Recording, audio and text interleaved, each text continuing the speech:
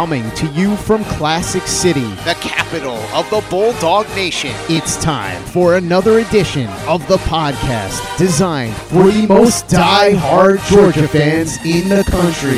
Here are your hosts, Tyler and Charlie. What's up, guys? Welcome back to another edition of the Glory UGA podcast. I'm Tyler, and with me today for, I think, like the first time in about a month is my co-host, Charlie. Charlie, welcome back. Have to ask you, how has your pandemic summer been so far? Is it over yet?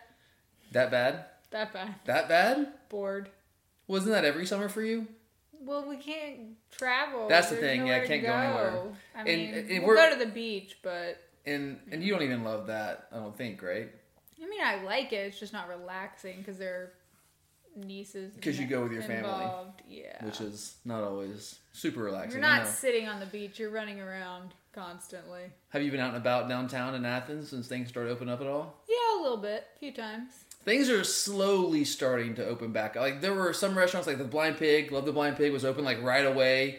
Amici was open right away downtown. Some of the bars were having, I think last week was the first time I saw, like, I would say, I don't know if I can put a percentage on it, but at least the bars that I would normally go to, they are all pretty much now starting to open up, which is great. So slowly but surely, we're getting there. We'll see how things kind of transpire the next couple of months. But all right, I have to bring this up before we get into the actual show today, because I saw that you tweeted this morning, and you don't really tweet all that often, I don't think, right? No, not all that often. So like, for you to tweet something, it had to be important. I got up, I was kind of going through the timeline, I was like, whoa, Charlie's got something to say.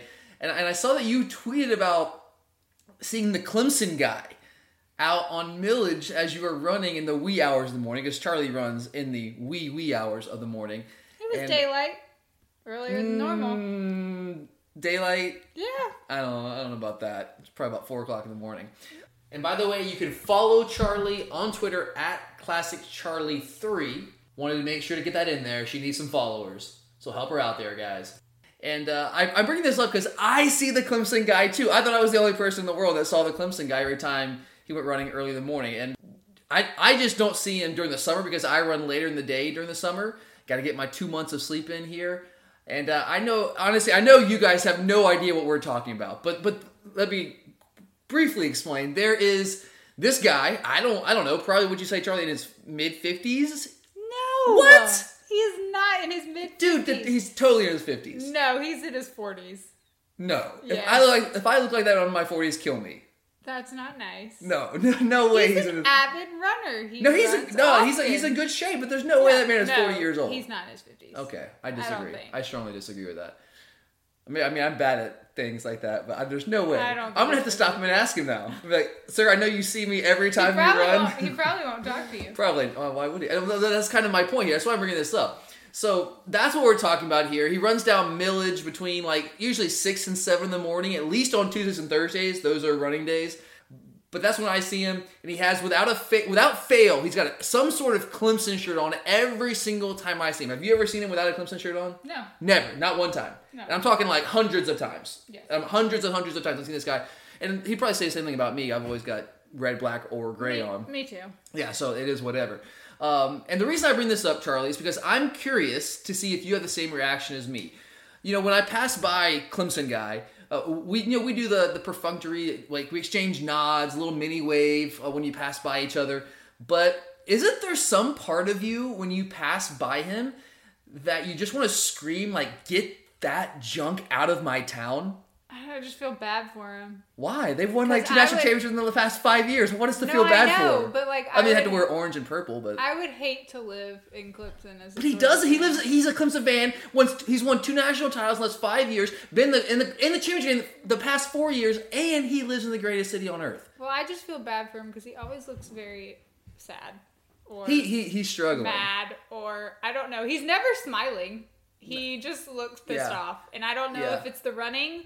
Or maybe it's because he doesn't like me. I don't know. Sometimes he waves at me. Sometimes he doesn't. Oh, I get the nod of the wave every time. I always give him that's another issue. It's a guy. Oh, yeah, it's a guy. I know. I'm sorry. There are a lot of people that don't acknowledge me. I know. When I give a good morning wave. Or they acknowledge you too much. Yeah, and verbally say, good morning. And it's not greeted with a response. But that's okay. But there's no part of you. I mean, I get that you feel bad. Like, yeah, he looks like he's struggling sometimes, but you don't ever have the urge to be like, dude, just no. Don't wear that here. This is our town. This is the capital of the Bulldog Nation. Because he just looks like a doofus. No, I mean, of course not. Of course you don't feel that way because you are a much better person than me. But, and I would never do that. Let's be clear. I would never scream anything like that at all. But I'm not going to lie. He seems like a nice enough guy, a really nice guy from what you can tell when you're running. He waves, nods, does that thing. So at least he's polite. I'm sure he's a great family man, all that. But like the resentment, the bitterness, the hate, I'm not going to lie. It bubbles up for about 5 seconds. And I kind of grit through it and do a little wave and a little nod because you got to be polite in this world. But then it goes away after that. But yeah, I don't know. I just wanted to see if you had the same... Are you running towards him or are you passing him? We pass each other. So maybe it's because I've passed him before. We usually pass each other. Because like when I'm starting, I'm coming down. I overtook Prince. him. Oh. Yeah. How dare you? I know, right? How dare you? You actually pass somebody? I know, right? No. The Charlie Trot? It's usually like the octogenarians that I pass. The Charlie Trot passed somebody. Wow. All right. So, and I guess the other reason I want to bring this up, because this is something I've always thought about, and I've never really asked anyone else about it. I've kind of just like thought about it myself. This brings up another kind of related question that I want to get your opinion on. So, very simply. So, obviously, we're not friends with Clemson Guy because we just see him out on the street, never actually talked to this man. But can you be friends with people that side with some other team or university, especially a rival team? Like you personally, are you capable of being friends with someone who's like, oh, I don't know, like a Tennessee fan or a Florida fan? And I'm not talking about just being polite. I'm talking about being like real serious, intimate friends with somebody who's a Florida fan or a Tennessee fan or an Auburn fan or a Tech fan or whatever team it might be. Are you capable of that? Yeah, I think so. I think it might be one of those things like you just don't talk about it that much. You got to find something else to talk about. But at some point, if they're real fans, and you are obviously a real fan, at some point, it's going to come up. There's no doubt about that. It has to. It has to get in the way, especially during football season. You don't have to argue about it. Look, I'm cordial and polite with people that are. You? Yeah, I am a nice person. Okay, I mean maybe. I think I try to be. I never say anything mean to anybody. No way. I'm cordial. I'm polite to everybody because I think there's just a certain way you need to treat people, however misguided they may be. But for me, and this is probably just a me thing. I'm curious to see if there's anyone else out there that listens that's like me on this. I cannot have a real, true, legitimate friendship with a person from a rival team that actually like truly cares. Like some people say like, oh yeah, I'm a Florida fan, but like you don't care. Like this is why you don't have friends? Exactly. That's why I'm like, wow, okay. No, I have like maybe 2 friends on Earth. But seriously, think about all the people that I hang out with. Yeah, I know. All the people that I... You're a little over the top. I know, and I know that. I have self-awareness. I know that I'm like on the far end of the spectrum when it comes to this. And look, I know that there are nice people on the other side, but like I just can't do it. There's this wall that cannot be broken through. I can respect you, I think you're a nice guy, but like friends, like true friends, I don't know, man. Like for instance, I think you might know what I'm talking about. I think you've met him once or twice. I used to work with this big Tennessee guy that he lived in Athens, but literally grew up in Knoxville, Tennessee. Big Tennessee fan. Really nice guy, well-intentioned, good guy. And I probably would have been really close friends with him when in another world where college football did not exist, like when it wasn't a thing.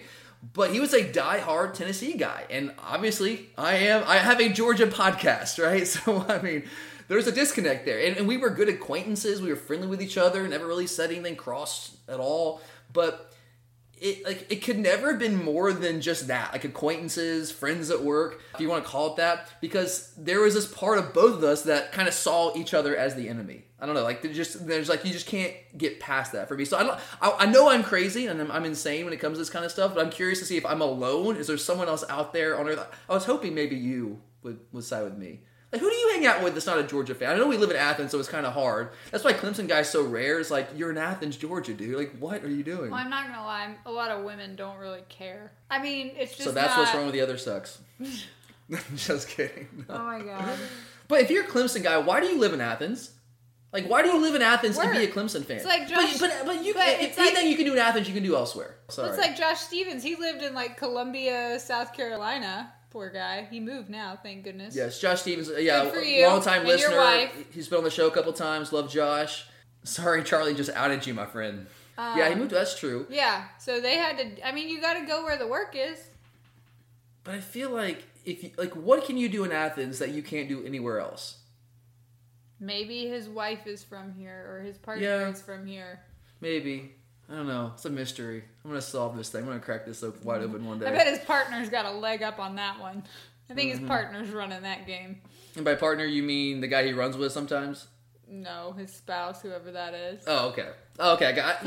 There's a guy he runs with that's not a Clemson fan. That's why I've only seen his partner once. That's the first time. I've never seen Clemson guy solo. He's always with this one dude. Well, when I actually have to go to work, I run earlier than I do in the summer. So I only see Clemson guy in the summer. Okay. I only see Clemson guy when you go to work. Anytime but the summer, and so that's what I know your wife says that your day doesn't start until like 11. It's a well-known fact. Define start. Like, go do something. Oh, yeah. I mean, I get up well before then. Right. I gotta stretch. It takes me a while. I'm an old man, so I gotta do all sorts of stretching. Anyway, I know you guys are tired of hearing about that, so enough idle chatter. Let's get to the good stuff.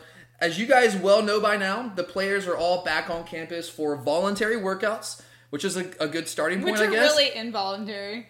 Well, I mean, that's any time in the World Cup. No, I know. I'm just saying. In football in general. Anytime, like even when you're in high school, they say, "Oh yeah, you got voluntary summer workouts." No, I mean, be here. Yeah, if you're not, you have no chance to play. So we all know what that means. Everyone who's been around the world of football, and so people are back on campus. It includes all the freshmen from this number 1 ranked 2020 class. And today we're going to focus on each and every one of those incoming freshmen in regards to the potential impact that we think they can make on the 2020 team. We have a pretty good idea about the guys that are already on campus because, we've seen most of them to some degree. There's a couple guys like Tommy Bush who we still have just never seen, but we have a good idea about most of these guys at the college level. But the freshmen, we don't really know because we haven't seen them against this level of competition. So there's a lot of kind of projection there. So we're going to do our best to break down each player and discuss who is in the position to compete for a starting job, who looks maybe like they're ready to contribute as a rotation type player, who maybe finds a spot on special teams, and there's always going to be the guys that stare down a redshirt season. So who are those guys going to be? Now, as far as how we're going to do this, we talked about it and thought we had a couple different ideas on how to do this, but we settled on what I think is a pretty simple concept here. Charlie's going to go down the list, and she's going to give me each player in the 2020 class. And I'm going to place those players in one of 4 tiers. We knew we wanted to do a show about this, and we talked about how to do it. Thought this might be the easiest way. So 4 tiers. Tier 1 is the guys that have a legitimate shot to start in year 1. Now, that could be a day 1 starter like AJ Green or Andrew Thomas, or a guy that quickly works his way in the starting lineup like George Pickens did last year. We thought about breaking those tiers up, but we decided ultimately to simplify it and put them all together. So anyone who could potentially start this year is Tier 1. Tier 2 is going to be for the players that I project to be rotation contributors in 2020. Not starters necessarily, but guys who play a good bit or are part of the rotation and play some meaningful snaps. Guys like Nolan Smith and Tyree Stevenson and Travon Walker from last year. Those guys come to mind for me. Tier 3 is for guys that I think might not be able to crack the rotation and play meaningful snaps on offense or defense this year as a freshman, but will find a home on special teams, which is really important. We need those guys. And then finally, Tier 4 is the redshirt tier. All right? So pretty simple. Tier 1, starters. Tier 2, rotation players. Tier 3, special teams guys. Tier 4, redshirt. All right, Charlie. Make sense? You got this? All right. So I'm handing you the reins. Take us away. So since Georgia is known as RBU, let's start it with the top-rated running back from the 2020 class, and that would be Kendall Milton. From all the way out in California, what tier do you have Milton in? All right, real quick before I break down where I have him playing, I just want to give a shout out to his dad again. Oh, I know. Let's go, Chris Milton. Dude, I'm just so... It seems like a great family. I'm really excited to have them be part of the Georgia family. Yeah, and I tweeted that out over the weekend, I think. But yeah, I'm just really excited because what I tweeted out was if Ken was anything like his dad, then we're in good shape. And I think that's probably the case, right? So really excited to have Kendall here and his family as well. Going to be a great influence here in Athens. But Kendall Milton, I think I am really high on Kendall Milton. He was a guy who was originally early on in the cycle was a 5-star prospect, and as things went on, he went to a couple camps and had some 40 times that ranked in the high 4.5 range. They might have had one in the 4.6 range, and that caused some of these analysts, some of these guys that do the rankings for the various recruiting services to kind of drop him ever so slightly. And he's still within the top 50, essentially, in the 247 composite. But I'm still really high on him. He does not have the breakaway speed. I'm not going to sit here and say he does. He doesn't have the home run type speed. He has good enough speed. And you guys know, if you listen to this show, I often say when you're talking about running back evaluations, home run speed is great, but it is a luxury. All right? It's an absolute luxury. It is not, if I didn't identify the 3 top qualities in a running back, home run speed would not be one of the top 3. It's somewhere in the top 5 or 6, but it's not one of the most important. I would put vision, short area quickness, all those things. I would put that ahead of home run speed for a running back. So Kendall Milton, while he does not have elite speed, does have all those other traits. He runs with good solid power. He's a good receiver out of the backfield. Very, very good footwork. Very good short area quickness. Runs with great balance. All of those things. So I think Kendall Milton's a guy that can certainly contribute. Now, as a starter, I don't know. I mean, we still have Zamir White on campus, and I'm hopeful that Zamir gets closer to 100% this year, and he'll be ready to kind of take on that workhorse load. I'm really excited to see what James Cook can do with a new system that might feature his skill sets a little bit more. We got Kenny McIntosh, who's a guy that I saw some good things from in flashes last year. So there's some guys here ahead of him that he's going to have to be head and shoulders above better than to be like the starter at running back this year. So I'm not going to go tier 1 for Kendall Milton. That doesn't mean I'm not excited about him. I am. However, I do think that Kendall Milton can work his way into the rotation and find himself some playing time this year. I think he's a guy that, could get anywhere between, 5 to 10 snaps a game, depending on the game, and a guy that I think can be a contributor this year, especially, running back, you're going to have some injuries, so I expect him to be a part of the rotation at some point in some way this season. So I'm going to go tier 2 for Kendall Milton. Okay, since we're talking about running backs, let's go ahead and throw in the other running back in this class, Daijun Edwards.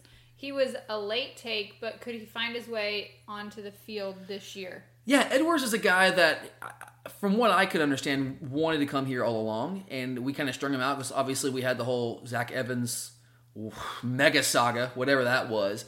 And if Evans would have been in this class, which looked like he was going to be in this class, then that would have not left any room for Edwards.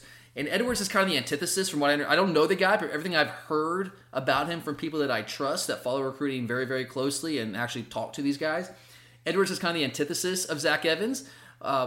There's not going to be any sort of drama with Daijun Edwards. He's a very quiet, introverted kind of guy, just works hard, goes about his business, and that is the kind of guy that I want on our team. Sign me up all day long. So I'm really excited that we got him. I know Zach Evans brings the 5-star name and all that kind of stuff and the hype, but look, Daijun Edwards, I'm not going to sit here and say he's better than Zach Evans or he's going to end up being better than Zach Evans, but there is some baggage with Evans, so he could potentially fizzle out. I don't wish ill on him at all, but Edwards is a guy I think is solid, stable, might not be a truly elite type guy, but he's a guy that can make some plays for you, can be a contributor, there's no doubt. I just don't know, with the guys that we already have on campus right now, that have already done things here in Athens, plus Kendall Milton, who I would put Kendall Milton ahead of Edwards right now, I don't know if there's going to be enough carries to go around for Edwards to be in tier 2. I don't think he's tier 1. He's not a starter. I don't think he's going to be in tier 2. I just don't think there's carries are there if I'm putting Kendall Milton in tier 2.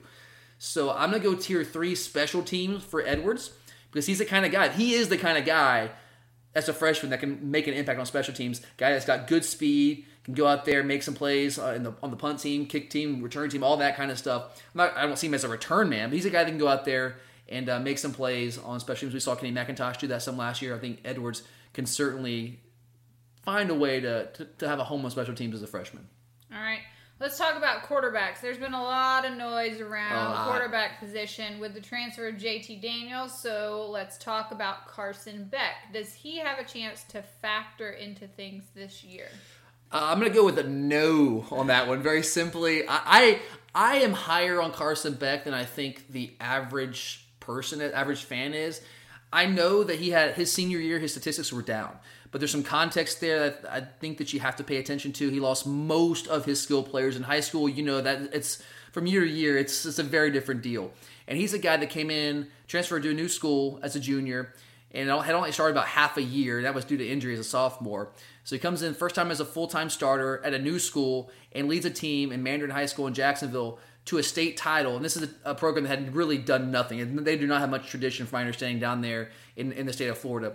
And they went on a tear in the state playoffs, and Carson Beck was a huge part of that. He's a winner. He's a guy that comes in and wins games. And one of the reasons I'm still high on him is he's still very raw, and I acknowledge that. Yeah, his numbers were down, and he didn't play as well. Regardless of whether guys were gone or not from his junior year, he didn't play as well. And I think part of that is because he's still learning that position. He was a big-time baseball player. We've talked about this before.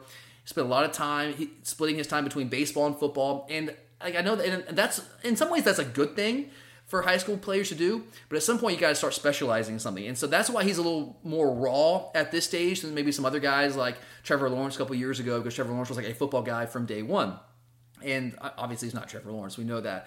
So I think he's got some growing to do, but I think once he's got the skill set, he's athletic, he's got a good solid arm, he can be accurate with the ball, though his completion percentage last year would not indicate that. But as a junior, you saw that accuracy there. So I think he's a guy that can potentially win a starting job. I know we've got some guys in here, whether it's going to be JT Daniels, it's going to be Brock Vandegrift in a year or so. Like, there's going to be some competition, but a lot of people are just writing Carson Beck off like he's just going to be gone, like he's going to transfer. There's no way he's going to stick around and win the job. And I don't know if I'm ready to say that. I'm excited for the competition, and he might be the one that ends up transferring, maybe, but I'm not ready just to discount him entirely yet. But as for this year, yeah, he's not going to factor into things when you've got 2 grad transfers coming in. We'll see what happens with JT Daniels potentially getting his eligibility this year with that waiver. But you've got Jamie Newman, you got JT Daniels, you got you've also got Stetson. You got Stetson the man, right? He's here. So I'm going to say red shirt for Carson Beck this year, which I think is what he needs. Hey, it's Kaylee Cuoco for Priceline. Ready to go to your happy place for a happy price? Well, why didn't you say so? Just download the Priceline app right now and save up to 60% on hotels. So whether it's Cousin Kevin's Kazoo Concert in Kansas City, go Kevin, or Becky's Bachelorette Bash in Bermuda, you never have to miss a trip ever again. So download the Priceline app today. Your savings are waiting. Go to your happy place for a happy price. Go to your happy price, Priceline. All right. Next up, let's go with tight end Darnell Washington. I was shocked to see how big this guy actually was in action at the All-American game. Is he a guy that could compete for a starting spot? He's a big dude. I mean, literally, he's like 6'7", like a big dude. Yeah, I'm with you. When I knew he was big. I'd seen his highlights. Well, the first time I turned on his highlights, his huddle tape, I was like, whoa. This guy is actually out here playing football. All right. And he's a guy that his tape from his junior year to his senior year was night and day for me. Obviously, never seen this guy in person. He's from out in Vegas. But his junior tape, I like the size, but didn't like wow me with his athleticism. Didn't jump off the tape. But his senior tape, when I saw that, I was like, whoa. It just opened my eyes to what this guy could be. He seems so much more athletic, so much more fluid at that size at the tight end position. So he's a guy, if you consider our need at tight end, we're losing both our tight ends from last year with Charlie Warner and Eli Wolf, at least our top 2 tight ends. Yes, we are bringing in Trey McKitty from Florida State as a grad transfer who was a starter at Florida State, so he will probably be the starter to open the season. I think would be safe to say. But I would not be shocked. It certainly would not shock me if Darnell Washington found a way with the need we have at tight end. I know we have some guys on the roster at that position, but they haven't really done anything yet. They all redshirted, whether it's Goody, Fitzpatrick he played some last year, but not a ton. Seether was a guy that redshirted as well. So they don't really have much of experience that kind of gives them a leg up on him. There's no spring practice for them to kind of establish themselves somewhat. I think Edwards, with his combination of size, athleticism, strength, he's a matchup nightmare, especially in the red zone. And if he can just learn the nuances of the position, he apparently underwent some arthroscopic knee surgery this week, but he should be fine. It sounds like he should be back ready to go when practice kicks off in August. I think that he's a guy that I'm going to put in tier 1. He's going to be the first guy I'm going to put in tier 1. I don't think he'll be a starter right off the bat. I think it's probably going to be McKitty. But I think that as the season wears on, you might see a George Pickens type scenario where you get more comfortable in the system and your talent just starts to outshine people and there's just no denying it and you become a starter. So, yeah, I'm going to put him. He's going to be my first guy I'm going to put in tier 1. All right, first guy in tier 1. Well, we landed a really strong wide receiver class in 2020, so let's talk about those guys, starting with Marcus Rosemy out of St. Thomas. Aquinas. High school in You Florida. always have trouble saying like Aquinas. that wasn't so hard. I needed to hear it before I said it. You just weren't sure. I mean, I can look at it, but Yeah, okay, so St. Thomas Aquinas, which is, by the way, if you guys aren't familiar with St. Thomas Aquinas, it is a powerhouse down there in South Florida, and Rosemy is, he's a powerhouse receiver, man. This guy, he really reminds me of the kind of guys that we featured in our offense at the receiver position when Jim Channing was the coordinator. Guys like Riley Ridley, guys like Javon Wims, those J.J. Holloman before he got kicked off the team. Those kind of guys. He's about the same physical profile, the same size there. In terms of his athleticism, very similar. So I'm really high on this guy. I know we have a different system now. We don't know exactly what that system will look like. We have an idea. We don't really know. But he's a guy that I think can come in right away, especially with the need that we have at receiver. Obviously, we have Pickens, but we need a complementary piece. We need somebody. We have a couple guys on the roster right now that maybe showed flashes of doing it, but I don't know if we have some guys I think fit into the slot, honestly. And Curtis and I have talked about this on the show. We need another guy opposite on the outside, opposite of Pickens to really step up and be a legitimate playmaker to take pressure off of George and basically keep teams from being able to double and try to take George out of the game. So I think Rosemy can be that guy. Actually, I think almost all the receivers that we got this year, I think, can be that guy. But Rosemy certainly can be. I'm very, very excited about what he brings to the table. He's not necessarily like a super burner, but he's got very good speed, good strong hands, physical at the top of the route, all those things. Love his skill set, and I think he can be a guy that can, at the very least, be a rotation type contributor this year. So I'm gonna put Rosemy in tier 2. Okay. Let's go with Jermaine Burton next. We flipped him from LSU late in the process, so he's a pretty good player if he's that highly sought after. Will he get on the field in 2020? Yeah, I am really excited about Jermaine Burton. He's going to give us something that, outside of maybe D-Rob, we don't really have on the team right now at receiver, which is just flat-out speed. Him and Arian Smith are two guys that have great speed, especially Arian Smith, but Burton's right there. Maybe not quite as fast as Smith, but a little bit bigger than Smith, and really, really good speed in his own right. Yes, he was highly sought after. He's a guy that had some roots here in the state of Georgia, but ended up committing. He was out in California. Ends up committing to LSU. We were after him early in the cycle. Commits to LSU. Kirby doesn't give up. Kirby pulled one of his Kirby specials and was able to flip him later on in the cycle, which is a huge get considering our need at wide receiver. And it's one thing I love about Kirby. Yeah, you can criticize him for letting the wide receiver room get to the position it got to last year, where we just didn't have enough talent there. But man, he saw the weakness and he went out. He attacked it, and he's addressed it. There's no doubt there. And Jermaine Burton, I think, is a big part of that. Like Rosemy, a different player than Rosemy, but I think he's a guy also that I expect to factor into the lineup, the rotation in some way, shape, or form. I don't know if I'm ready to say he's going to be a starter. It wouldn't shock me for any of these guys to become starters at some point, because honestly, I expect one of them to. I just don't know who it's going to be. So I'm going to go with the safe bet and put Burton in tier 2 as a contributor as well. Okay, the next wide receiver is Justin Robinson from Eagles Landing here in Georgia. Where do you see him fitting in? Yeah, he's a guy that I am really high on as well. I know kind of like a broken record talking about these receivers. And Robinson, most people aren't as excited about him because he wasn't as highly rated as guys like Rosemy and Burton and Smith. And he's also a guy that we landed early on in the process. And for, this is how recruiting works. The guys that you land early, people forget about them. The guys who do the rankings, they usually don't pay as much attention to them because it doesn't really sell. They're already committed. They want the drama. They usually have guys. They move guys up later in the process, higher in the standings and their rankings, because they want to get eyes on there and say, oh yeah, the number 10 player in the country he's uncommitted. Where's he gonna go? They want that drama on signing day. It's good for business. I get that. But I think Justin Robinson is a future. I'm going to say I think he has a potential to be a future star. He's the biggest of the wide receivers we've got coming in. Certainly not the fastest, but again, good enough speed. And he's just got really, really good athleticism. He can go in the top of the route, got good strong hands, physical body. At 6'4", I mean, he's got almost like prototypical size at the wide receiver position. Maybe a little more raw than some of these other guys coming in. But man, like he was here. It's a shame that we did not have spring practices. He was an early enrollee. He was here enrolled, ready for spring practice. And I think that could have given him a leg up and given him a chance to kind of get acquainted with the system and then kind of hit the ground running in the summer once we got to fall camp. Unfortunately for him, that did not happen. So I'm tempering my expectations with him just a little bit due to that.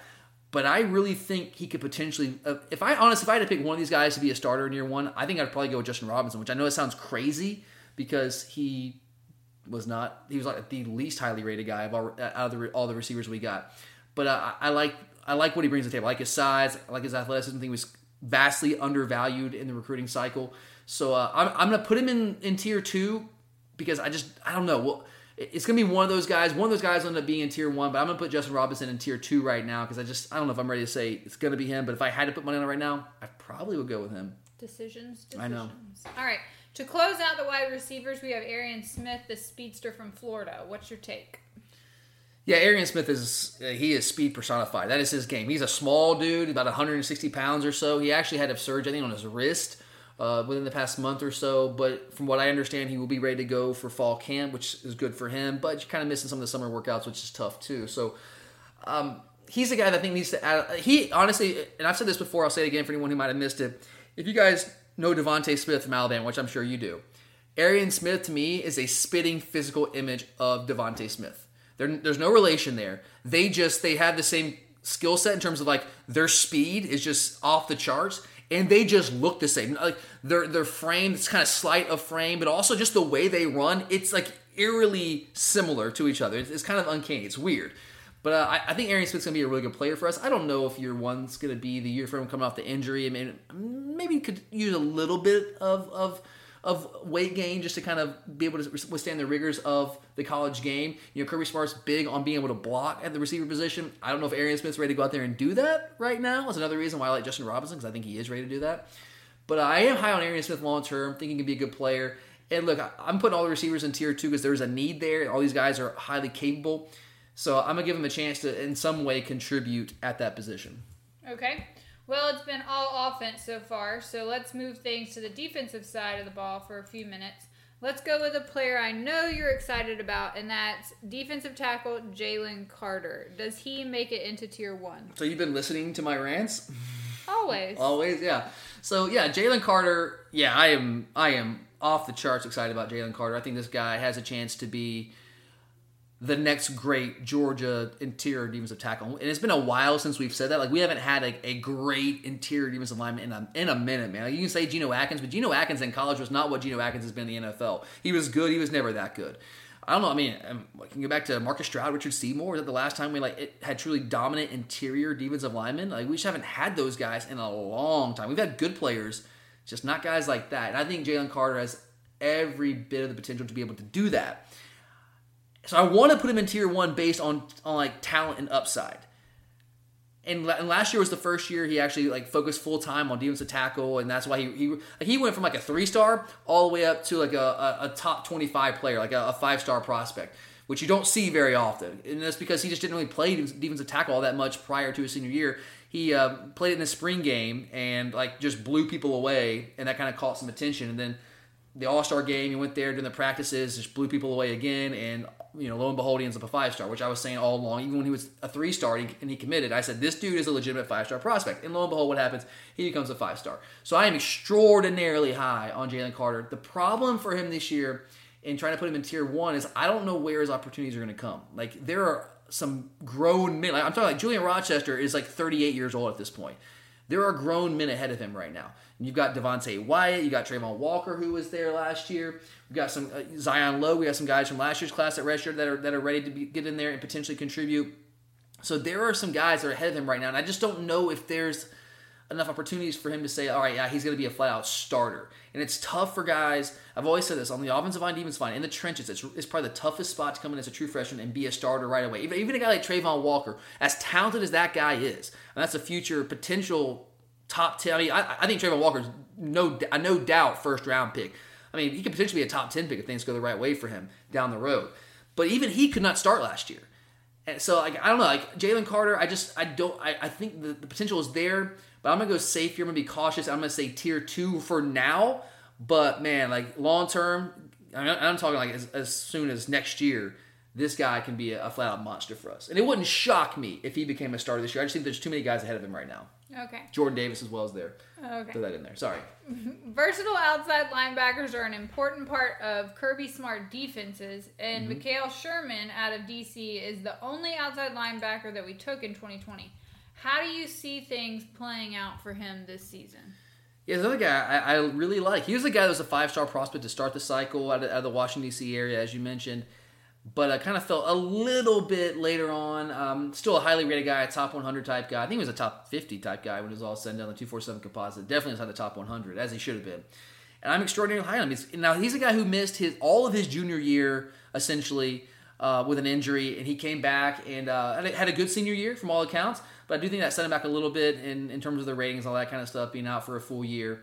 But I'm high on him and what he can be here in Athens. I think he's next in line at the outside linebacker position. But the problem for him is kind of like with Jalen Carter, but maybe even more so for him at outside linebacker. Where does he fit in right now? When you got guys like Azeez Ojulari, you got Nolan Smith, who was the number one recruit last year coming out of high school. You still got Jermaine Johnson, who's come back for his senior year. You got Adam Anderson.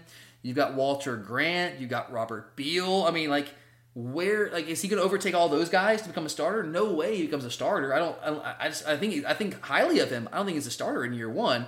And with all those guys ahead of him, does he even have a spot in the rotation right now?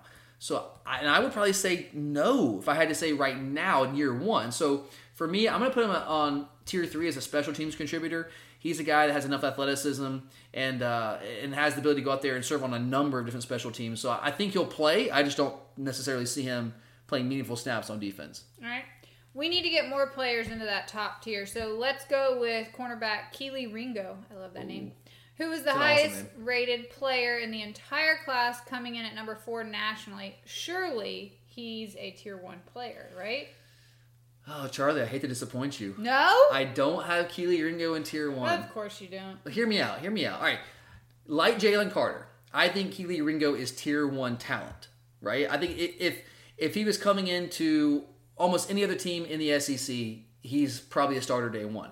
The problem is, look at what we have at cornerback. Eric Stokes, is he starting over Eric Stokes right now? As Eric Stokes coming into his senior year? I don't think so. DJ Daniel performed really well when he took over for an injured Tyson Campbell last year. Tyson Campbell, remember, he was a 5-star guy. He was all the rage coming out of Miami a couple years ago.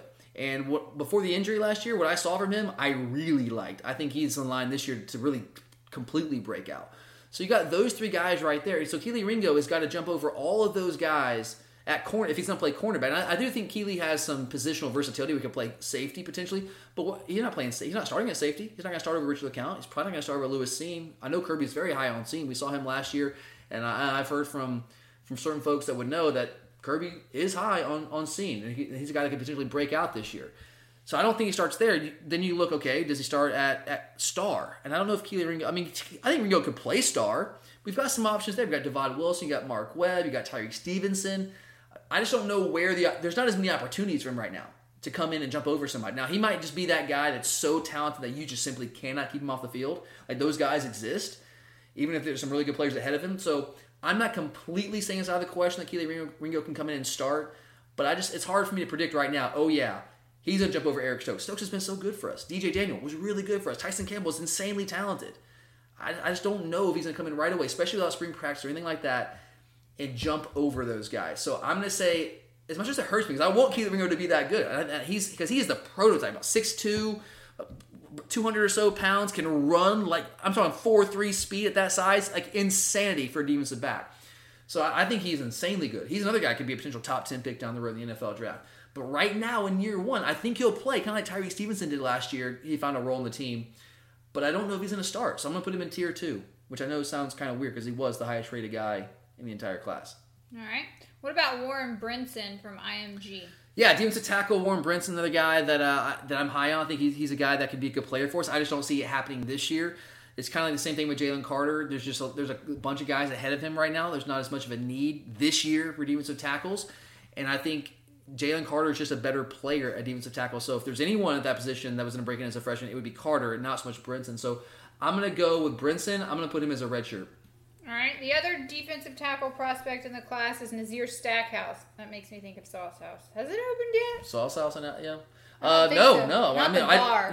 I drove by it yesterday. The restaurant's open, I think, but not the bar. I don't think any of it's open. I think they're for takeout and stuff. I don't think they're open anyway. Oh, well, no, we don't want that. We just want the bar. Wow. So can Nazir Stackhouse... Yeah, I know. Can Nazir Stackhouse crack the rotation this season? I'll make this one simple, no. So if Brinson's not going to break... That was short. Well, I mean, if Brinson's not going to break the rotation, if Jalen Carter doesn't break the rotation, then no. Stackhouse can be a good player. He's just not ready right now with the guys he has in front of him, so redshirt. Okay. Broderick Jones looks to be the next in the line of 5 stars at the offensive tackle position. With all that we lost on the offensive line from last year's team, is Jones a Tier 1 freshman? Yes, he is. Yes. Okay, yes. finally. Okay. I don't know. Okay, obviously this is projection. I can't sit here and guarantee he's going to start, but there is a need at both tackle positions. I think that Jamari Salyer will land one of those spots. That leaves another one wide open. Yeah, we have some guys from last year's class, Warren McClendon, Xavier Truss, that are going to be fighting for those spots as well. They have a year ahead of him. But remember, there's a new offensive line coach, so he's not beholden to any of those guys. He hasn't really seen much of them, all that. A little bit more than he's seen of Jones, but not all that much. And Broderick Jones is just quite simply, I think that Truss can be a good player. I think that McClendon can be a good player. I think Broderick Jones is the superior athlete. And he might not be there from a technical standpoint right now, and it sucks that he wasn't here for the spring. It wasn't a spring, even if he was here for the spring. So, it's tough. Again, offensive line is, like I said, the trenches, offensive line, defensive line, toughest spot for a guy to come and play right away. But there has been a recent example of that with Andrew Thomas. We know it can be done. Broderick Jones, I think, is potentially, I know it sounds crazy, potentially more athletic than Andrew Thomas. I'm not saying he's better than Andrew Thomas. It's tough to be better than number 4 pick in the NFL draft. But he, from an athletic standpoint, might be there. So I'm putting Broderick Jones in Tier 1. I think of all the offensive linemen coming in, he's got the best chance to start, and there's certainly opportunity available for him to do so. Okay, with Jones in Tier 1, what about the other highly rated in-state tackle in this class, Tate Ratledge? Is he also a Tier 1 player with the needs on the offensive line this year? I'm not going to discount him. I think that either Broderick Jones or Tate Ratledge have a really good shot to come in and start right away. And I don't think there's a huge gap, honestly, between Broderick and Ratledge. Broderick's a little bit more athletic right now. Not a little bit. He is more athletic right now. But I think Ratledge is a little bigger, stronger, more physical, that kind of stuff right now. So it depends on if you're talking about left tackle right now, and who comes in and just kind of gets the system down, and who's ready to perform at a high level from a technical standpoint, all those kind of things that you have to do from the offensive line, which is, you got to be big, strong, and athletic, but you also have to know what you're doing, hand placement, all that kind of stuff, balance. It's all important. So we'll see once they get on campus. But Ratledge will compete. There's no doubt. He's a really, really good player. I just think Jones right now, from an athletic standpoint, I just give him the edge there. So I'm going to put... we just don't rotate that much on the offensive line. That's the thing. Like, you don't rotate on the offensive line like you do the defensive line or linebacker or something like that. So it's tough to say if he doesn't start, he's going to be a contributor. So honestly, what I'm going to do, I'm going to say, absent injury, sucks to say, I'm going to put Ratledge as a redshirt. Absent injury, because if he doesn't win the job right away, then again, we don't rotate that much on the offensive line. So I'm going to say, redshirt. All right. Continuing with the theme of the offensive line, what about center Cedric Van Pran? What do you see for him? Kind of a similar thing with Ratledge, although there's less opportunity for Van Pran. I think Van Pran is an interior guy, really a center more than anything. He could play guard, but I think he's more of a center than he is anything else. And we have Trey Hill right now, and Trey Hill wasn't a star last year. He had his moments. He was good for us, but there were also moments where he was not as good as he needed to be. And he's got to clean some things up. He's a little bit more power. He's got the power. He's got to just use it a little bit more consistently. He blew some assignments at times. He's a young guy starting for the first time. So I'm still very confident in Trey Hill being a good player for us. So he's got that center job right now. So it's hard for me to imagine that Van Pran is going to be able to do anything to overtake him at this point. So I'm going to put Van Pran as a redshirt as well. All right, staying with the offensive line again, what can you tell us about Chad Lindbergh out of Texas? Yeah, I'm going to go redshirt for Lindbergh as well. He's more of a tackle prospect, and I think Ratledge and Jones are both ahead of him right now. So if I don't even have Ratledge as a starter right now, if I have him as a redshirt, then I got to go redshirt for Lindbergh as well. Okay, a couple of guys that we took late in the cycle on the offensive line were Austin Blask. Did I say that right? Blasky. Oh, the E. I think Blasky. All right. A big 345-pound linebacker, Devin Willock. I can't read today. Offensive lineman. What? So for some reason it says linebacker. That says pound. 345. LB is pound, person. I was confused. You confuse yourself with your notes. This is why you I don't literally confuse yourself. LB can also, yes, linebacker. That's. I think you meant pound. I know. This is my nap time. It's okay. Give me a break. And Cameron Kinney. What do you project for these three in 2020? Yeah, I mean, this one easy. All three going to be red shirts this year. I That was fast. Yeah, I mean, I know you get kind of antsy. Blasky is a guy that I'm high. I'm not sure about Willick and Kinney. Like, we'll see. Those guys are big-time projects. Willick and Kinney, like, we took them very late in the cycle. I was honestly surprised we took them. I guess we had room, so we just took them anyway. But Blasky's a guy that's a state wrestling champ, like a hardcore wrestler. And you guys know, I said this recently, I'm really, really high on wrestlers and what they can do on the offensive line, because it shows toughness, quickness, athleticism, the ability to have flexibility, which is really important. I know people don't think about that offensive line, but flexibility is a big deal. So yeah, I think Blasky's a guy that could work in the lineup in a couple years. I just don't think he's ready right now. So what do you got for me next? Almost done here, right? Got a couple more? Yes. So that's everybody on offense. How about another guy we took late in the process, and that is wide receiver Ladd McConkey. He was a late take, so does that mean red shirt? You could say that. Like, I will say this. If he doesn't make it onto a special team unit in some capacity, then he will be a red shirt. I don't see him really factoring in year one as a receiver. He's another guy that he's certainly not as talented as the other receivers we have on our roster or in this class. And by the way, he is a receiver in this class. I guess you just put the other guys in there because they are the ones that you're thinking that actually could. You're blaming it on me? I mean, organization. Yeah, I know. I get it. McConkey, he's a guy that I said when we signed him that he's one of those guys. I think if he went somewhere else, if he went to Kentucky or South Carolina or something like that, I think he's one of those guys that down the road, 3-4 years from now, we will look back and say, how did we let that guy get out of state? And I'm not saying he's going to be a superstar, but he's the kind of guy that can just be a pain. He's totally 100% a slot receiver, maybe potentially a return guy. But slot receivers, if you use them correctly, can be devastating for defenses because they just keep the change churning. I mean, you guys seen it with the New England Patriots for years and years now. I guess not anymore, but you saw it for years and years. It's kind of taking over the NFL. The Chiefs are doing it now. I mean, everyone in the NFL is doing it, in the college game as well.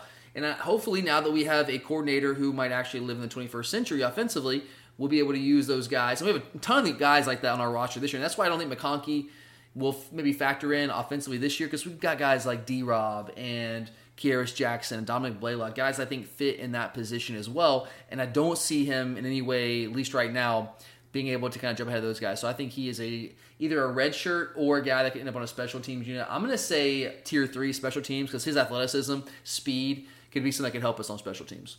All right. Back on the defensive side of the ball for the last couple of players, Kelee Ringo gets all the love at the cornerback position in this class, but Jalen Kimber is another borderline top 100 cornerback. Excuse me. You are having trouble today. I know, trouble speaking. How much of an impact do you expect him to make in 2020? Yeah, Kimber is a guy that, look, he's not Kelee Ringo. He's not going to jump off the page in terms of his physical stature, but he is an athlete, man. He's one of those guys that went to one of the camps. He's from Texas, by the way, and he went to one of those camps, and he busted out an incredible spark score, which kind of factors in your overall athleticism, that kind of thing. And his 40-yard dash laser timed in the mid 4.4s. So this guy has got speed to burn, which is something that Kirby, look, on defense, that's what Kirby wants. There's no doubt about it. So he's not as big as Ringo. I don't see him as a guy that's going to come in and be a contender to crack the lineup right away like Ringo might be. But look, we're going to have a lot of opportunities for people to take over spots in the secondary next year in 2021. In 2021, I do expect him to be a guy that could certainly find a starting position, but not so much this year. Kind of like McConkey, speed, athleticism. I think he's certainly a special teams contributor. I don't know. Just so many guys in our secondary right now. I don't know if there's going to be opportunity for him to really even be in the rotation right now. Doesn't mean he's not a good player. I just don't see it right now. So I'm going to say tier 3 special teams guy. Okay, we landed 2 DBs out of Louisiana and Darren Branch and Major Burns. Great name. Yeah, you gotta love that name, don't you? Yeah. Is there a path to playing time for either one of these guys? Okay, so both of these guys, here's what I would say. Yeah, I think they're going to be, I don't know if I want to say rotation, because at safety, we don't really rotate at safety. We rotate at corner from time to time, but not as much at safety if you look at the past couple of years with J.R. Reed and Richard LeCount. So I think we have our starters at safety in Richard LeCount and Lewis Cine this year. I honestly don't know who the backups are going to be right now. Like, I don't know if the backups are on the roster. That there is some depth concern there at that one spot. Not so much for the starters, but for who's going to be the depth pieces right behind them. I think Branch and Burns could potentially. I think those guys project long term at safety. They could potentially be in the 2 deep at safety. And if you're in the 2 deep, again, we don't rotate that much at safety, especially when the starters are like Richard LeCount, Lewis C, and the backups are two freshmen. You're probably not going to rotate a ton there. But I got to imagine there's going to be some playing time potentially for them somewhere there. So I'm going to say I don't think they're as talented as a guy like Jalen Kimber, maybe. But I like their length. I like their athleticism overall. And I do think they're going to be in the 2 deep. There's at least a very realistic possibility that's going to be the case. So I'm going to say like they're honestly kind of between a 2 and a 3 for me. But let's say 2, especially if they end up in the 2 deep there. All right. And finally, let's close this out with kicker Jared Zirkel. Okay, so look, I know that kickers get no love whatsoever, and they probably shouldn't get all that much love, at least unless you're Rodrigo Blankenship. You get all the love.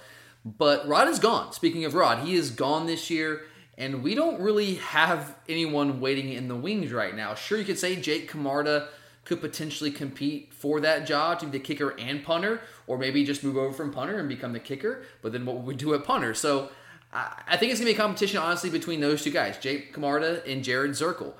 And Camarda was a really good kicker in high school. At Norcross High School, he really was. In fact, I thought he was a better kicker than he was punter, to be honest, at the high school level. Did really well at both of those tasks, but I thought he was probably a better kicker overall. So he'll certainly be factoring in the competition. But if I had to say right now, I think in an ideal world, our coaching staff would like Camarda, since he's done it 2 years, to stick at punter and just keep improving there, and have Zirkel come in and be good enough to be able to come in and serve as our kicker right away. Although that's, man, a freshman kicker in the SEC, especially when you think you have a national title contender potentially everywhere else, that is concerning to me. That's scary. That is scary. But I think right now, honestly, I'd say he's probably the favorite to be the starting kicker. So if that's the case, then he's got to be in Tier 1. But all right, guys, that does it for today here on the Glory UGA podcast. We really appreciate you guys taking time out of your day to tune in and listen to us here. Charlie, I appreciate you taking time out of your day to help us out here on the show. Hopefully we'll have you back maybe sometime this summer. I don't know if you'll have me. Come on, you act like you have nothing to do. You're all over the place. You keep yourself busy. Man. I don't even know what day it is. But you were what day is it? It's Thursday. Thursday. Oh, it's the weekend. Because you always find projects at home to keep yourself. You're always doing something. So don't. Usually when I ask you, like, yeah, I gotta cut the grass. Yeah, I gotta mess in the yard. I gotta go to Lowe's. All right. Anyway, thanks for listening, guys. We appreciate it. For Charlie, I'm Tyler, and as always, go Dogs.